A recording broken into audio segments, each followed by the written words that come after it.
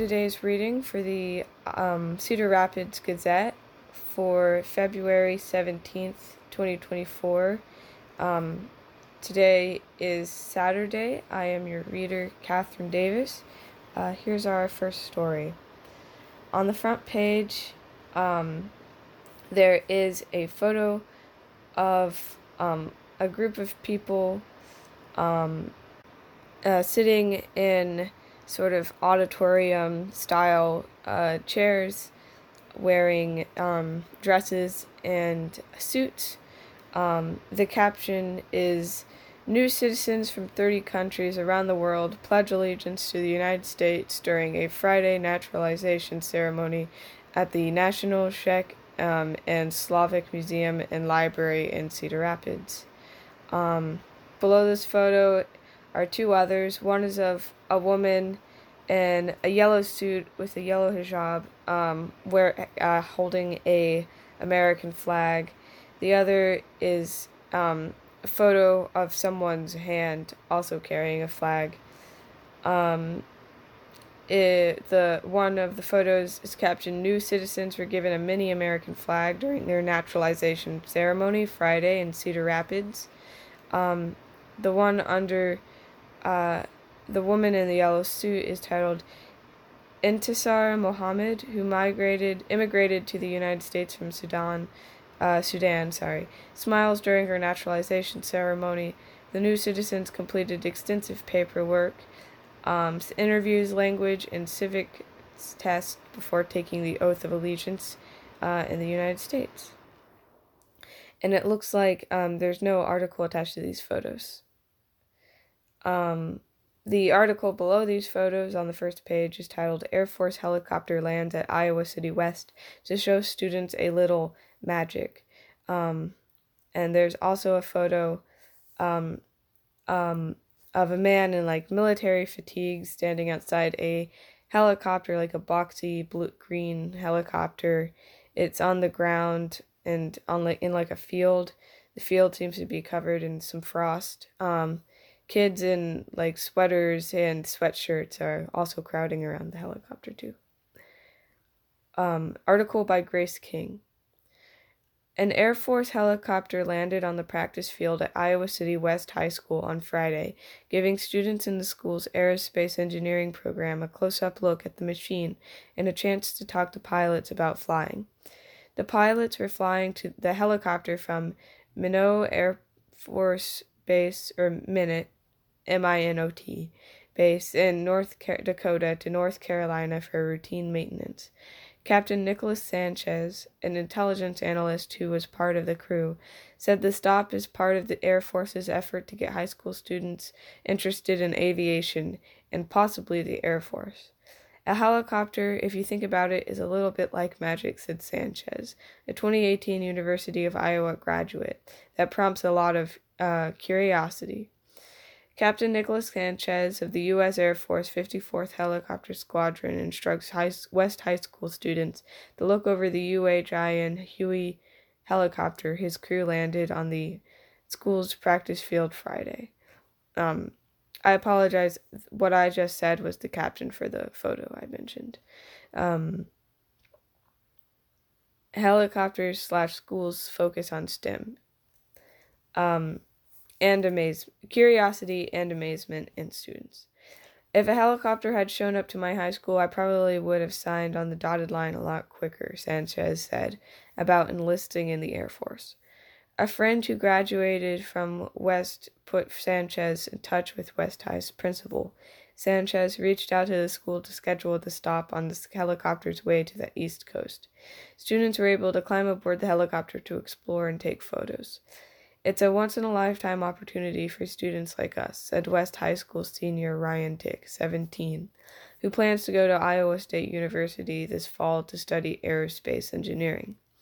The helicopter, a UH-1N Huey, is a light-lift utility helicopter used to support various Air Force missions, including the transport of security forces, disaster response, search and rescue, and medical evacuations. Dick, the West High student, said he's taken all the engineering and engineering adjacent classes available to him at West and was even more excited when he learned it was a Huey helicopter that would be landing. They don't tend to land helicopters on school grounds every day, he said. It's the first major transport helicopter in the U.S., most notably used in the Vietnam War. It's a major piece of aerospace history still used in service today.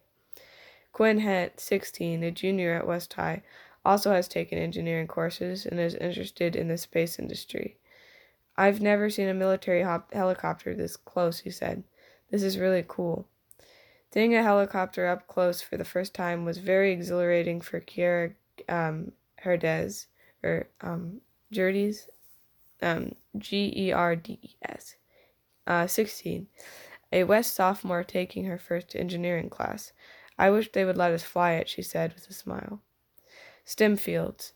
Dominic Adia, the Iowa City Schools Career and Technical Education and Computer Science Curriculum Coordinator, said students in the aerospace engineering class use software that is pretty realistic and stimulating flying airplanes and helicopters.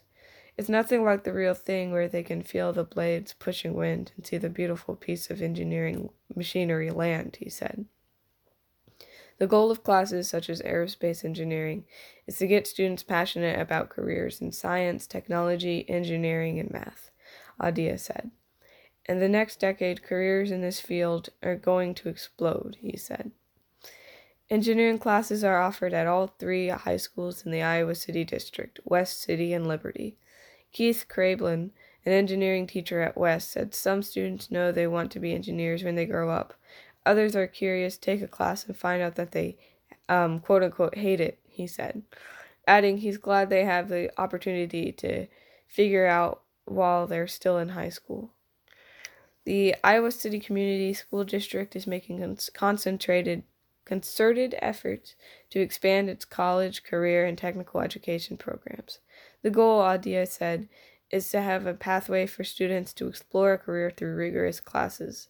From there, students can continue their education while in high school at Kirkwood Community College and be eligible their senior year for an apprenticeship for on-the-job experience.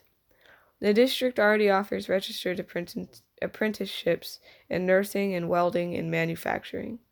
2 years ago, the district bought a new building at 301 Act Drive, perhaps, in Iowa City to house the Center for Innovation, a project-based learning program where students can explore career interests. Students in the district will get to explore courses in career and technical education as early as 6th grade, as the district transitions from a junior high to a middle school model this fall. All right.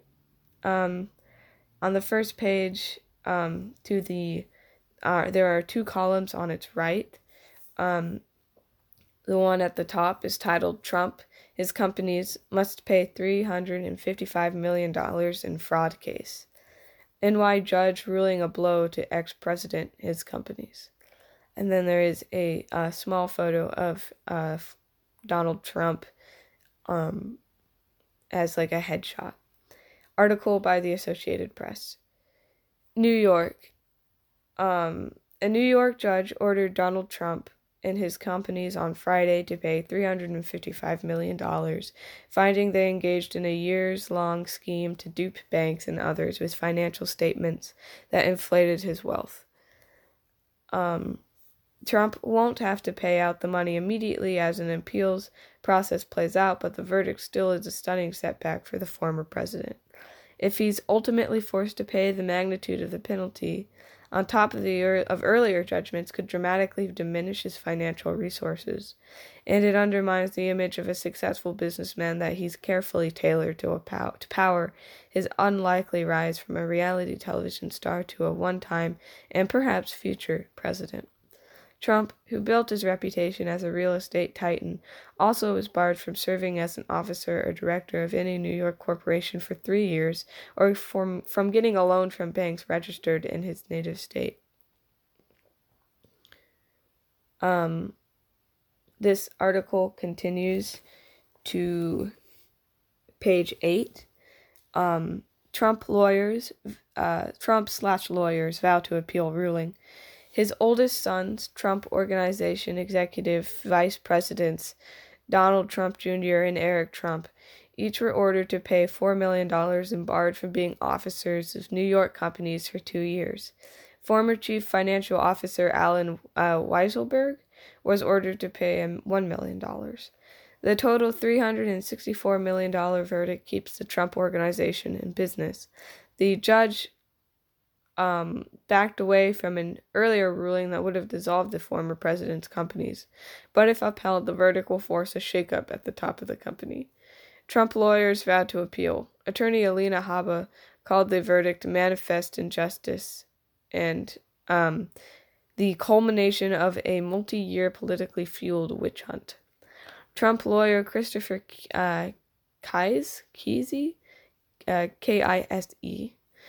called the outcome a draconian and unconstitutional fine and a corporate death penalty for Trump, his family, and his business. Judge Arthur Engoron issued his decision after a 2.5-month trial that saw the Republican presidential frontrunner bristling under oath that he was the victim of a rigged legal system. Engoron concluded that expert witnesses who testified for the defense simply denied reality and that Trump and his co-defendants failed to accept responsibility for their actions. They did not rob a bank at gunpoint. Donald Trump is not Bernard Madoff, yet defendants are incapable of admitting the error of their ways, wrote Engoron, a Democrat. He said their complete lack of contrition and remorse borders on pathological. Wow. The frauds found here leap off the page and shock the conscience, the judge added. The stiff penalty was a victory for New York Attorney General Letitia James, a Democrat, who sued Trump over what she said was not just harmless bragging, but years of deceptive practices as he built the multinational collection of skyscrapers, golf courses, and other properties that catapulted him to wealth, fame, in the White House. James sued Trump in 2022 under a state law that authorizes her to investigate persistent fraud in business dealings. The suit accused Trump and his co-defendants of routinely puffing up his financial statements to create an illusion his properties were more valuable than they really were. State lawyers said Trump exaggerated his wealth by as much as $3.6 billion one year. By making himself seem richer, Trump qualified for better loan terms, saved on interest, and was able to complete projects he might otherwise not have finished, state lawyers said. Even before the trial began, Engoron ruled that James had proved Trump's financial statements were fraudulent. The judge ordered some of Trump's companies removed from his control and dissolved. An appeals court put that decision on hold. In that earlier ruling, the judge found that, among other tricks, Trump's financial statements had wrongly claimed his Trump Towers penthouse was nearly 3 times its actual size and overvalued his Mar-a-Lago estate in Palm Beach, Florida, based on the idea that the property would be developed for residential use, even though he had surrendered rights to develop it for any uses but a club.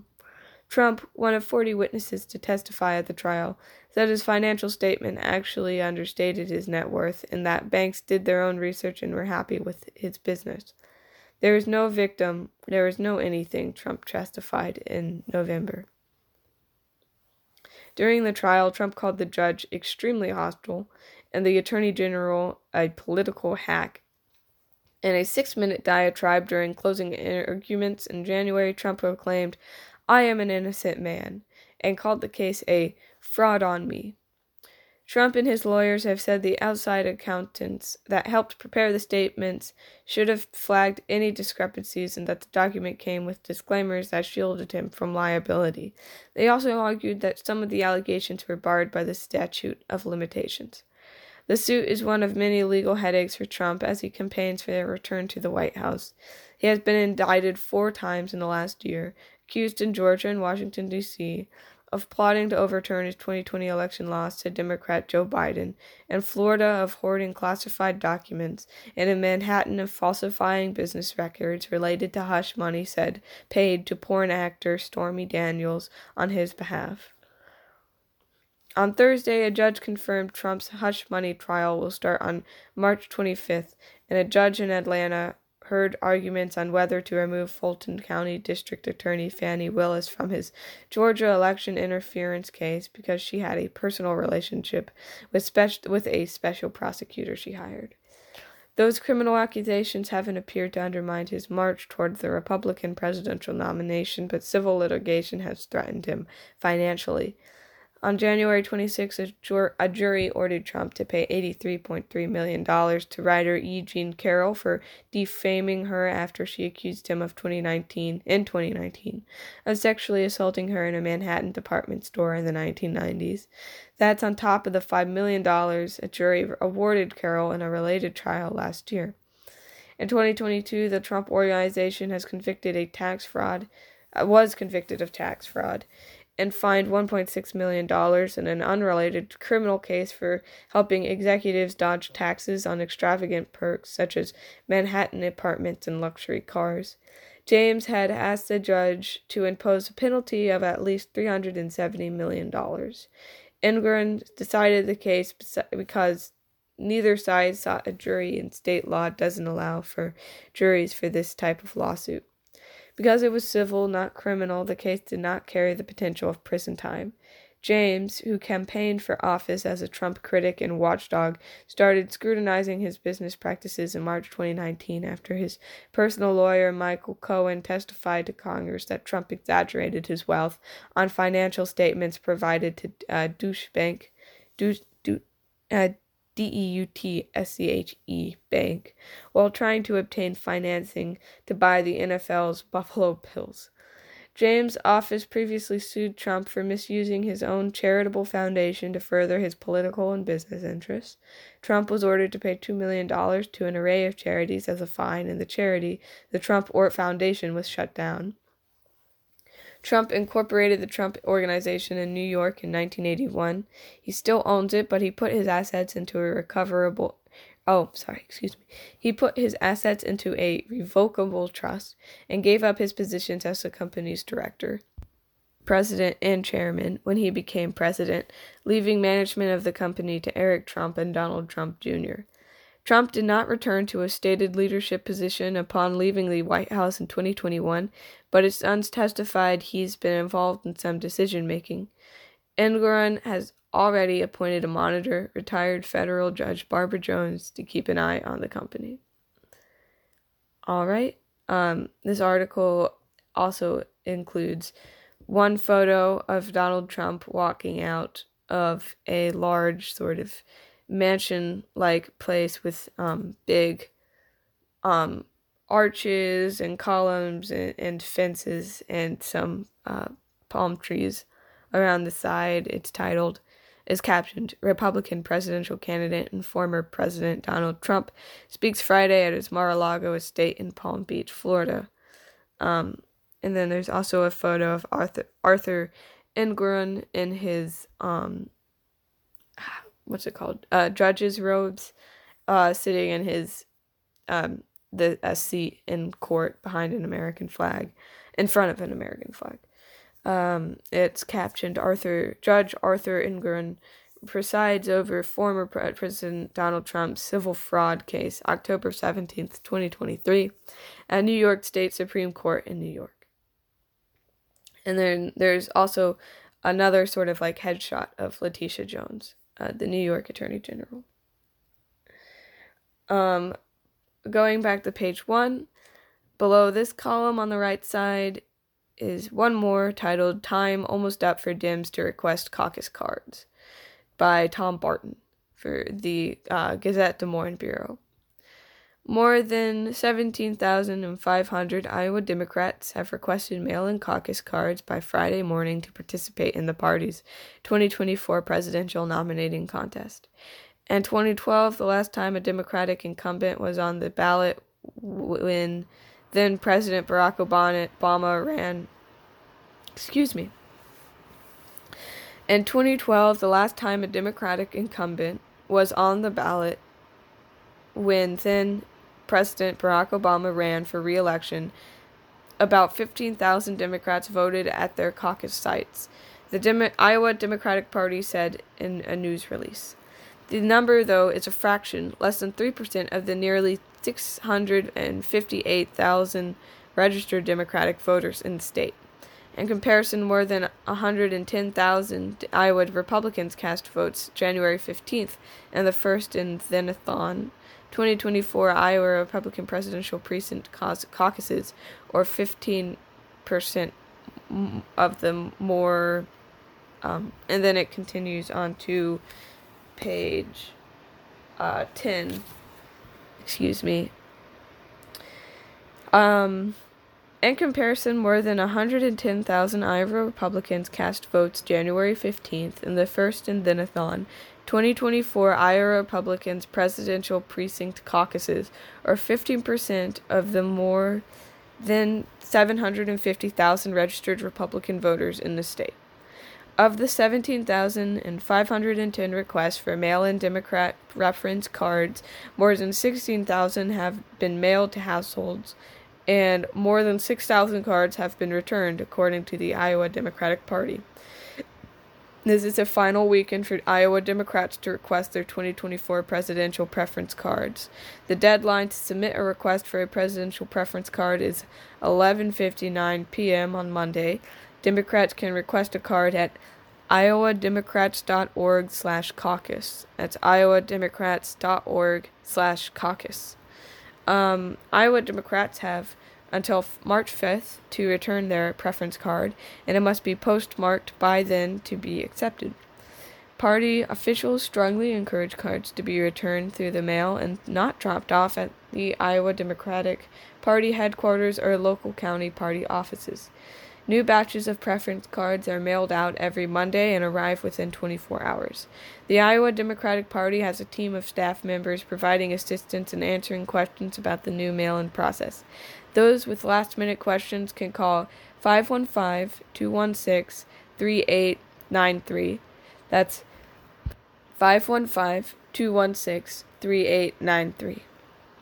A party spokesperson said returned preference cards are stored in a secure location and will begin being tabulating around March 1st.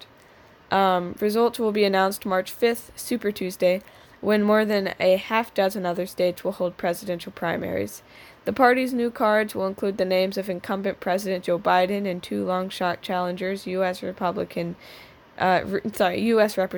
Dean Phillips of Minnesota and author Mary Ann Williamson, who last week suspended her campaign along with an option to remain uncommitted. While it's clear that President Biden will be our nominee, it's important Iowa Democrats participate in our mail-in caucus so that we can set ourselves up for success in 2028 and beyond, Iowa Democratic Party Chair Rita Hart said in a statement.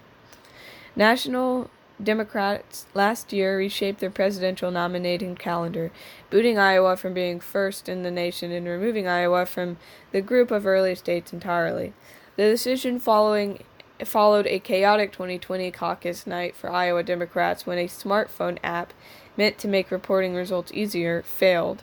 As a result, the official Democratic caucus results were not reported for several weeks. State party leaders have been critical of the Democratic National Committee's involvement in delaying development of the app and then demanding additional technology that failed on caucus night. The debacle compounded existing concerns about Iowa's lack of racial diversity and barriers to participation. The Iowa Democratic Party put forward the mail-in proposal to make the caucuses more accessible, which was one of the main criticisms. Following the 2020 presidential election, many national party leaders expressed a preference for primary elections over party-run caucuses. Republicans have roundly criticized the decision, saying Democrats have turned their back on Iowa and rural America. National Democratic Party leaders have said they would revisit the presidential nominating calendar for 2028. And then below is a photo of Rita Hart standing in front of a microphone and what looks to be like a big assembly of people sitting at white tables. Below her is a official sample of what I think is the caucus card. These two are captioned official sample of the Iowa Democratic Party's new 2024 presidential prefer. Iowa, Rita Hart, chair of the Iowa Democratic Party, speaks February 4th, 2023. Yep. And then continuing on to, I can't be right. Continuing on to A2, it's Iowa Today. On the left side of page A2 is a column titled, "What Are Women Farmers Most Stressed About? A UI Study Found Out. Research Factored in Time Pressures, Relationships, External Stressors." Article by Brittany Miller. The Gazette heavy workloads, market instability, and environmental concerns top the list of stressors for women farmers in Iowa, according to recent University of Iowa research. Since the farm crisis in the 1980s, there has been more research about mental health among farmers and ranchers. More studies predominantly focused on men, leaving a big gap in knowledge about female farmers' stress levels. Carly Nichols, UI Assistant Professor of Geographical and Sustainability Sciences, and her collaborator Jonathan Davis, UI Research Assistant Professor of Occupational Environmental Health, wanted to fill in some blanks. From November 2020 to February 2021, the team sent surveys to women farmers who qualified as farm operators. The surveys asked respondents to consider the impacts of different stressors. A 36-item list the research team created and dubbed the Women Farmer Stress Inventory. The woman would rate each item from 1, indicating no stress, to 5, indicating extreme stress. Both researchers analyzed the data from nearly 600 respondents to identify primary stressors. The results, published November in the peer-reviewed Journal of Rural Health, uncovered some of the most impactful factors to women farmers' mental health. The category most stressful to respondents revolved around time pressure and workload. Many women farmers, especially younger respondents, said they juggled too many tasks and didn't have enough time to properly complete them. They also said high workloads meant they didn't have enough time to spend with loved ones and to take care of themselves. External stressors also played major roles. Such factors included market instability, difficulties making profits, uncertainty about federal farm policies, and fear of making mistakes with marketing decisions. Concern about health insurance also ranked high, while Nichols, Nichols, said deviates from similar previous studies about male farmers. Health insurance really cut across this whole small farm, large farm, younger, older divide of their data set, she said. It also could be contributing to time stress if women have to go and maintain employment, not just for financial reasons, but for health insurance reasons. Many respondents noted stress about environmental issues like uncertainty with climate change impacts, weather unpredictability, increased droughts, and soil fertility. Women with smaller farms were more likely to be more stressed about this category, Nichols said. Several other also showed concerns about their interpersonal relationships, like feeling obligated to continue a family farm or dealing with a farm ownership transition. The stressors that ranked the lowest or least stressful were about rural amenities like nearby health services, shops, and community. I found that interesting because there's a lot of press around closure of hospitals, Nicole said. It highlights the need to listen to the voices of people that are there. She also noted that farmers aren't the only residents in rural communities and aren't wholly representative of rural perspectives. Nichols noted that the study captured data on women farmers who own their farmland, so it isn't representative of the stressors that new and beginning farmers experience. The findings indicate a need for future research. Nichols suggested studies that directly compare male and female farmers' stress levels. She also wants to explore the gray area of what defines women farmers versus women landowners. Women in row crop production agriculture think they are largely overlooked, she said. It was just really interesting to hear their perspective about being a woman in this very male-dominated industry. Brittany J. Miller is the Energy and Environment reporter for the Gazette and a core member from Report for America, a national service program that places journalists in local newsrooms to report on undercovered issues. Before I go any farther, on page 2, I'd like to say that you are listening to the Cedar Rapids Gazette on IRIS, the Iowa Radio Reading Information Service for the Blind. All material heard on IRIS is intended solely for the use of the blind and print disabled. I'm your reader, Catherine Davis.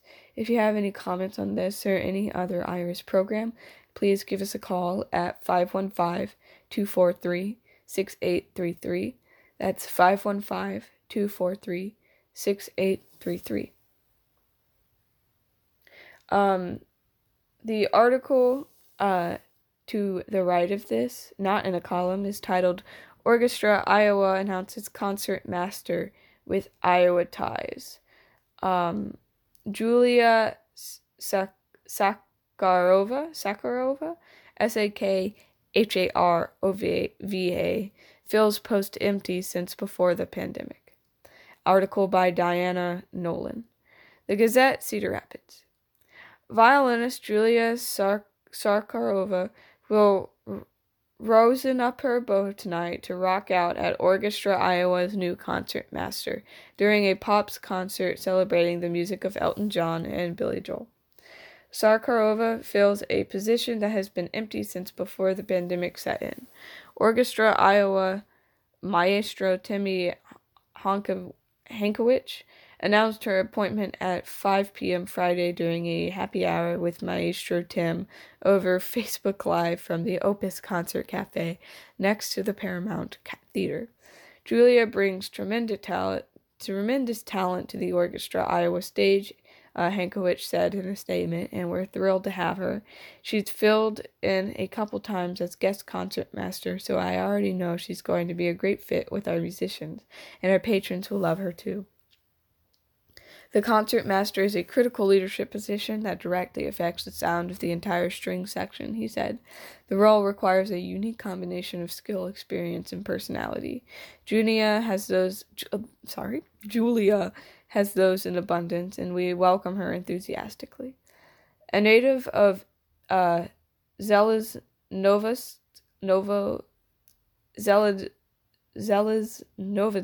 I believe, Dhelezdnov Odsk, Russia. Sarkova debuted. Oh my lord, I'm so sorry. Debuted at age 8 with the Moldovan Symphony Orchestra, now on the violin faculty at the University of Missouri, St. Louis. She has studied at prestigious institutions in the United States and abroad, earning a master's degree at Juilliard in 2006. Among her many achievements, she has won major competitions and performed at festivals and recitals nationally and internationally, has conducted master classes at the University of Iowa School of Music and in Alabama, and performs with the Ariana String Quartet in St. Louis. See more at juliasakharova.com/biography.html. She also has a tie to Eastern Iowa. As a child in Russia, she performed for several visiting Cedar Rapids Rotary members, so moved by her artistry and potential, they arranged for her to come to the United States to receive needed medical care, and have forged a close friendship through the years. I'm honored to be welcomed as concertmaster for Orchestra Iowa, she said. It's an extraordinary opportunity to join Maestro Hankowicz and the incredible musicians of Orchestra Iowa. The personal connections with Eastern Iowa make it all the more meaningful and energizing. I look forward to becoming a part of the community. Tonight's pop concert begins at 7:30 p.m. at the Paramount Theater, 123 3rd Avenue, SE. Find details at artsiowa.com. She'll later take a classical step forward during Masterworks concerts April 20 at the Paramount and April 21st at the Choral Center for the Performing Arts. There is accompanied with this article is a photo of Julia with a violin in her hands.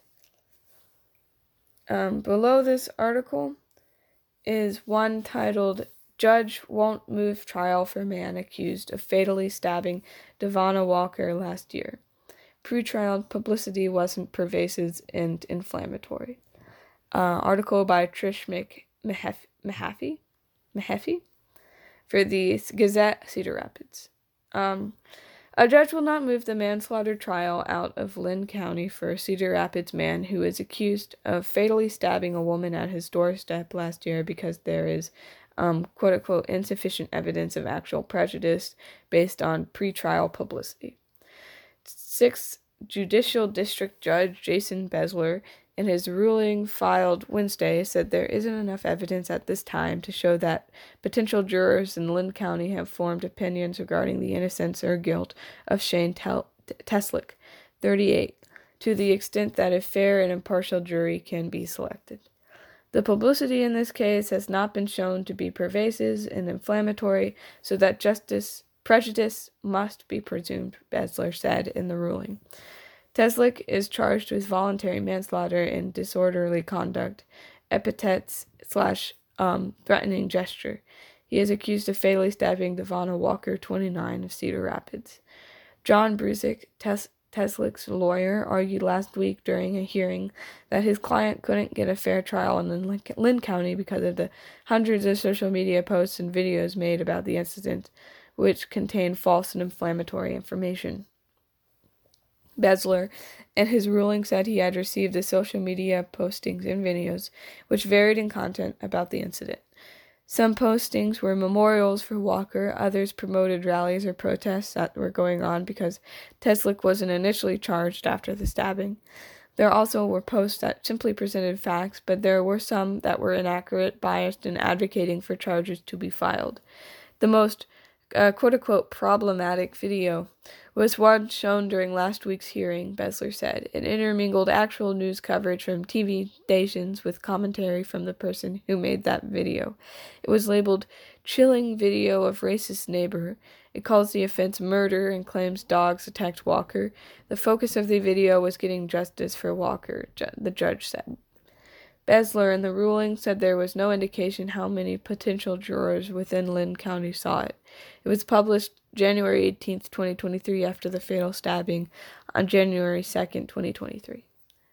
The social media news reports don't constitute pervasive and inflammatory coverage, Besler ruled. There didn't seem to be a concern raised by Teslick regarding traditional media coverage, and the court didn't observe any basis for a complaint. It quote-unquote appears that coverage has been factual and accurate. The primary complaint from Teslick was the social media coverage, but both Teslick and the prosecution stated there is no Iowa law regarding social media coverage regarding the nation for change of venue. Besler said they will call enough potential jurors for trial so they can dismiss or strike any jurors who have opinions about the case, but he expects the number to be small. Teslick can reassert his request to move the trial if there is evidence that comes out of jury selection to show he can't get a fair trial with an impartial jury, according to the ruling. According to a criminal complaint, Teslick, who is white, had called Walker, who is black, an abusive racial epithet or slur because she charged at him, pushing Teslick's wife to the ground. Walker then struck Teslick twice on the side of his face before he stabbed her, the complaint stated. Teslick was provoked by Walker's assault on him and his wife, and he acted out of sudden, violent, and irresistible passion, according to the complaint. Teslick didn't regain control or suppress the impulse to kill, and used the knife he retrieved from his home and stabbed Walker once in the left side of her chest. An autopsy showed Walker died from one fatal stab wound, and alcohol and drugs were in her system. At trial, Teslick plans to claim he had the right to defend himself in his home against unlawful entry by force of another, according to a motion he filed last April. In that motion, he also said he had the right to defend himself against a forcible felony, first-degree burglary. Continuing on to page A3, there are two articles. The one at the top of the page is titled "Domes at Harding Taft Schools Reopen," article by Grace King. The domes were closed in October as a safety precaution. The last of 4 domes closed last year at Cedar Rapids Middle Schools for safety reasons reopened Thursday following months of repairs. The domes at Taft and Harding Middle Schools were closed in October, and students were moved to other parts of the building as repairs were made to deteriorating wood beams supporting each dome. There are 2 domes at each of the schools with 16 beams supporting each dome. A dome at Harding Middle that houses the gymnasium reopened Thursday, marking the completion of the project. The second dome at Taft was completed at the beginning of February, and classes finally returned to normal. On October 11th, Cedar Rapids Community School District office officials announced the evacuation and closure of Taft's East Dome after an inspection found it was unstable. 2 weeks later, the district announced it was closing the second dome at Taft, 5200 East Avenue in W, and both domes at Harding Middle School, 4801 Gulf Street in E. The 2 middle schools were constructed in 1965 using the same design that features 2 domes. The closure of the Taft and Harding domes impacted more than 1,000 6th through 8th grade students in the schools. For months outside the schools, fences surrounded the domes with signs that read, "Do not enter." At the recommendation of engineers, construction crews created metal fly swatters, metal plates made of red iron steel that resemble fly swatters to shore up each beam. Crews from McComas Lucina Construction of Iowa City worked for almost 4 months to install metal plates to the wooden beam structures and then weld them to metal anchors attached to the concrete footings around the domes. Each metal plate has 25 screws that were then welded. AC channel, basically a metal rectangle, attaches the metal plate to the metal anchors attached to the concrete footings. Combined, these weigh 500 pounds each. The wood that made up the columns were removed and replaced with a steel tube. "We won't have a problem with this part of the columns ever again. I can comfortably say the base of the columns will outlast the rest of the buildings," Chris Gates, Cedar Rapids School Buildings and Ground Manager, told the Gazette in November 2023. As repairs were made to the domes, band and orchestra students at Taft practiced in the school's front entryway. Lunch was eaten in the hallway in some classrooms. Physical education classes were held in the library or outside when the weather allowed. Classes also met in portable classrooms outside each school. The domes were repaired with funds from the district's Physical Plant and Equipment Levy, a capital projects fund for the purchase and improvement of grounds, purchase, construction, and remodeling buildings and major equipment purchases, including technology. The district does not yet know the final cost of the project. This fall, voters in the district will be asked to consider extending the Physical Plant and Equipment Levy for an additional 10 years. This vote will go to voters in September. The district will ask for $1.34 for every 1,000 of taxable valuation, creating between $10 million to $12 million in revenue for the district. That includes the 33 cents the district is allowed to spend on its own. If approved, the extension would not raise the existing PPEL tax rate. However, it still wouldn't create enough revenue for the district to build new schools, but it is important for maintaining buildings. The PPEL funds support the maintenance and upkeep of the Cedar Rapids School's 425 acres and 2.7 million square feet of building space. This includes building maintenance and repair, parking lot and asphalt for playgrounds, preventative maintenance with planned equipment, purchases and faculty repairs, projects that provide for safe and secure schools for students, investment in vehicles and buses, improved energy conservation efforts. In the last decade, more than $100 million in PPEL funds are spent on infrastructure in the district. The district keeps an online record of the projects completed with PPEL funds at crschools.us/departments/operations/building grounds/physical-plant equipment/levy. All right. Below this article is one titled Planned Parenthood. Iowa bills create more barriers to care. Article by Tom Barton for the Gazette Des Moines Bureau. Iowa Republican lawmakers are advancing bills that would give unborn children stronger legal protections, allow health care providers to refuse care on the basis of religious beliefs and moral convictions, make it easier to fund pregnancy resource centers that counsel against abortion. Abortion rights advocates on Friday decried those legislative efforts, asserting the legislation will create additional barriers to care at a time when the state faces worsening health care outcomes for mothers and babies and a shortage of health care workers. Supporters contend the legislation provides additional support for pregnant women and their babies and further protects unborn life. Iowa faces multiple health crises, yet Republican lawmakers are focused on medically unnecessary and harmful legislation that only further sends the state down a dangerous path that has already deeply cracked the foundation of Iowa's healthcare system. Maisie Stillwell, Public Affairs Director of Planned Parenthood Advocates of Iowa, told reporters during a news conference. This week marked the first legislative quote-unquote funnel deadline, where most bills must pass out of a committee in either the state or House or Senate to remain eligible for consideration during going forward, though there are exceptions. Among the bill's lawmakers advanced personhood and wrongful death. House File 200 advanced personhood and wrongful death. House File 2518 would allow civil court action for the wrongful death of an embryo or fetus at any point in pregnancy. House Study Bill 621 makes the unconsensual causing of death or serious injury to an unborn person, quote-unquote, a Class A felony. It also assigns personhood to embryos and fetuses from the moment of fertilization. Critics called the bills an attempt by conservatives to enshrine the concept of quote-unquote personhood, the belief that life starts at fertilization, into state law, while ignoring already existing medical malpractice laws. They also expressed concerns with how much a law might impact access to contraception and affect embryos created through in vitro fertilization, causing spillover effects into other areas of reproductive health.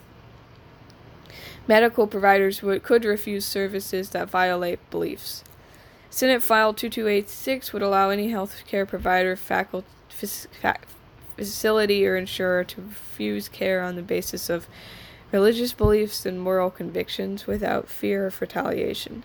Providers could deny procedures they deem violate their religious values, and insurance companies could deny claims post-service on the same basis. Healthcare facilities would still be required to provide emergency medical services to all individuals as required by federal law. Tom Chapman, executive director of the Iowa Catholic Conference, said the legislation is meant to protect medical providers from discrimination, punishment for exercising their fundamental right of conscience. Group representing Iowa nurses and physicians said there are already legal protections for doctors to exercise their conscience while balancing the rights of patients to receive proper care. Requiring schools to show fetal development. House File 2031 would require schools provide instructions on the development of pregnancy. School students in grades 7 through 12 would be required to be shown a computer-generated rendering or animation that shows every stage of an embryo and fetus's development, using an anti-abortion rights video as a model. Republicans and anti-abortion rights activists say the video provides a medically accurate animated representation of fetal development. Planned Parenthood and others dispute that. They note the information and views contained in the Meet Baby Olivia video referenced in the bill runs contrary to those accepted by the American College of Obstetricians and Gynecologists. Representative Ann Osmundson, Republican Volga, said many of the facts in the video came from the Endowment for Human Development, citing the organization's stated commitment to neutrality on all controversial bioethical issues. I don't see that as one-sided, Osmundson said. This bill is about teaching children the basic facts about human development in an approachable way. Postpartum Medicaid expansion. House Study Bill 643, Senate File 643, and Senate File 2251 would extend postpartum Medicaid from the current 60 days to 12 months, but significantly lower the income cap so the law remains budget neutral, meaning fewer pregnant Iowans would be eligible for Medicaid coverage during and after a pregnancy, though eligible ones would receive help for a longer time. Making it easy to fund crisis pregnancy centers. House File 2267 and Senate File 2252 would make it easier for the state to funnel $2 million to pregnancy resource centers that promote childbirth and discourage abortion. The state has failed twice to find a third-party administrator with at least 3 years of experience managing a statewide network of providers of pregnancy support services. The bill would allow the Iowa Department of Health and Human Services to administer the program directly. The state still could opt to contract with an administrator, but the bill removes the requirement it have 3 years of experience managing a similar program. Abortion rights advocates oppose state funding for the pregnancy resource centers, saying they mislead women about their options and misrepresent themselves as legitimate medical providers. Supporters, including the Iowa Catholic Conference and the Family Leader, said the bill provides needed adjustments to the original law to allow the stalled More Options for Maternal Support MOMS program to move forward and provide more meaningful assistance and support to new and expecting mothers. Representatives for the Family Planning Council of Iowa and Planned Parenthood Advocates of Iowa said the bill reduces transparency by removing the requirement for program administrator and subcontractor criteria be published on the Department of Health and Human Services website. Behind-the-counter birth control. Lawmakers also advanced legislation to the House floor allowing access to birth control without a prescription. House Study Bill 642 would allow pharmacists to distribute self-administered hormonal contraceptives without a prescription to those age 18 and older. The order would cover oral birth control, vaginal rings, and patches, but would not include drugs intended to endorse abortion. Pharmacists would only be allowed to dispense an initial 3-month supply at a time. They would undergo training and have the patient take a self-screening risk assessment and perform a blood pressure screening before giving out birth control. Following that initial visit, Iowans could receive up to a year's worth of birth control, but after 27 months they would need to see a doctor. Supporters, including Planned Parenthood, say the measure would provide better access to contraception for women, thus leading to fewer unplanned pregnancies and reliance on government assistance programs. Planned Parenthood bills exacerbate healthcare deserts. Iowa is one of 4 states in the nation to have significant increases in infant mortality rates from 2021 to 2022. At least 34 maternity units have closed since 2000, leaving rural Iowans less likely to access care. A 2023 report from the March of Dimes found a third of Iowa's counties are quote-unquote maternity care deserts, that they have no hospital birthing centers or OBGYN providers. Pat Magle, M-A-G-L-E, Jones, a retired rural family practice Iowa doctor in Goodness gracious. A retired rural family practice doctor in Iowa said new bills pushed by Iowa's Republican-led legislature haven't fixed that problem but have made the medical landscape very scary for doctors and dangerous for patients. Doctors in Iowa increasingly are facing medically unnecessary restrictions that tie their hands, putting them in the position of either choosing their medical license or violating their code of ethics, even facing criminal charges for providing necessary care, she said.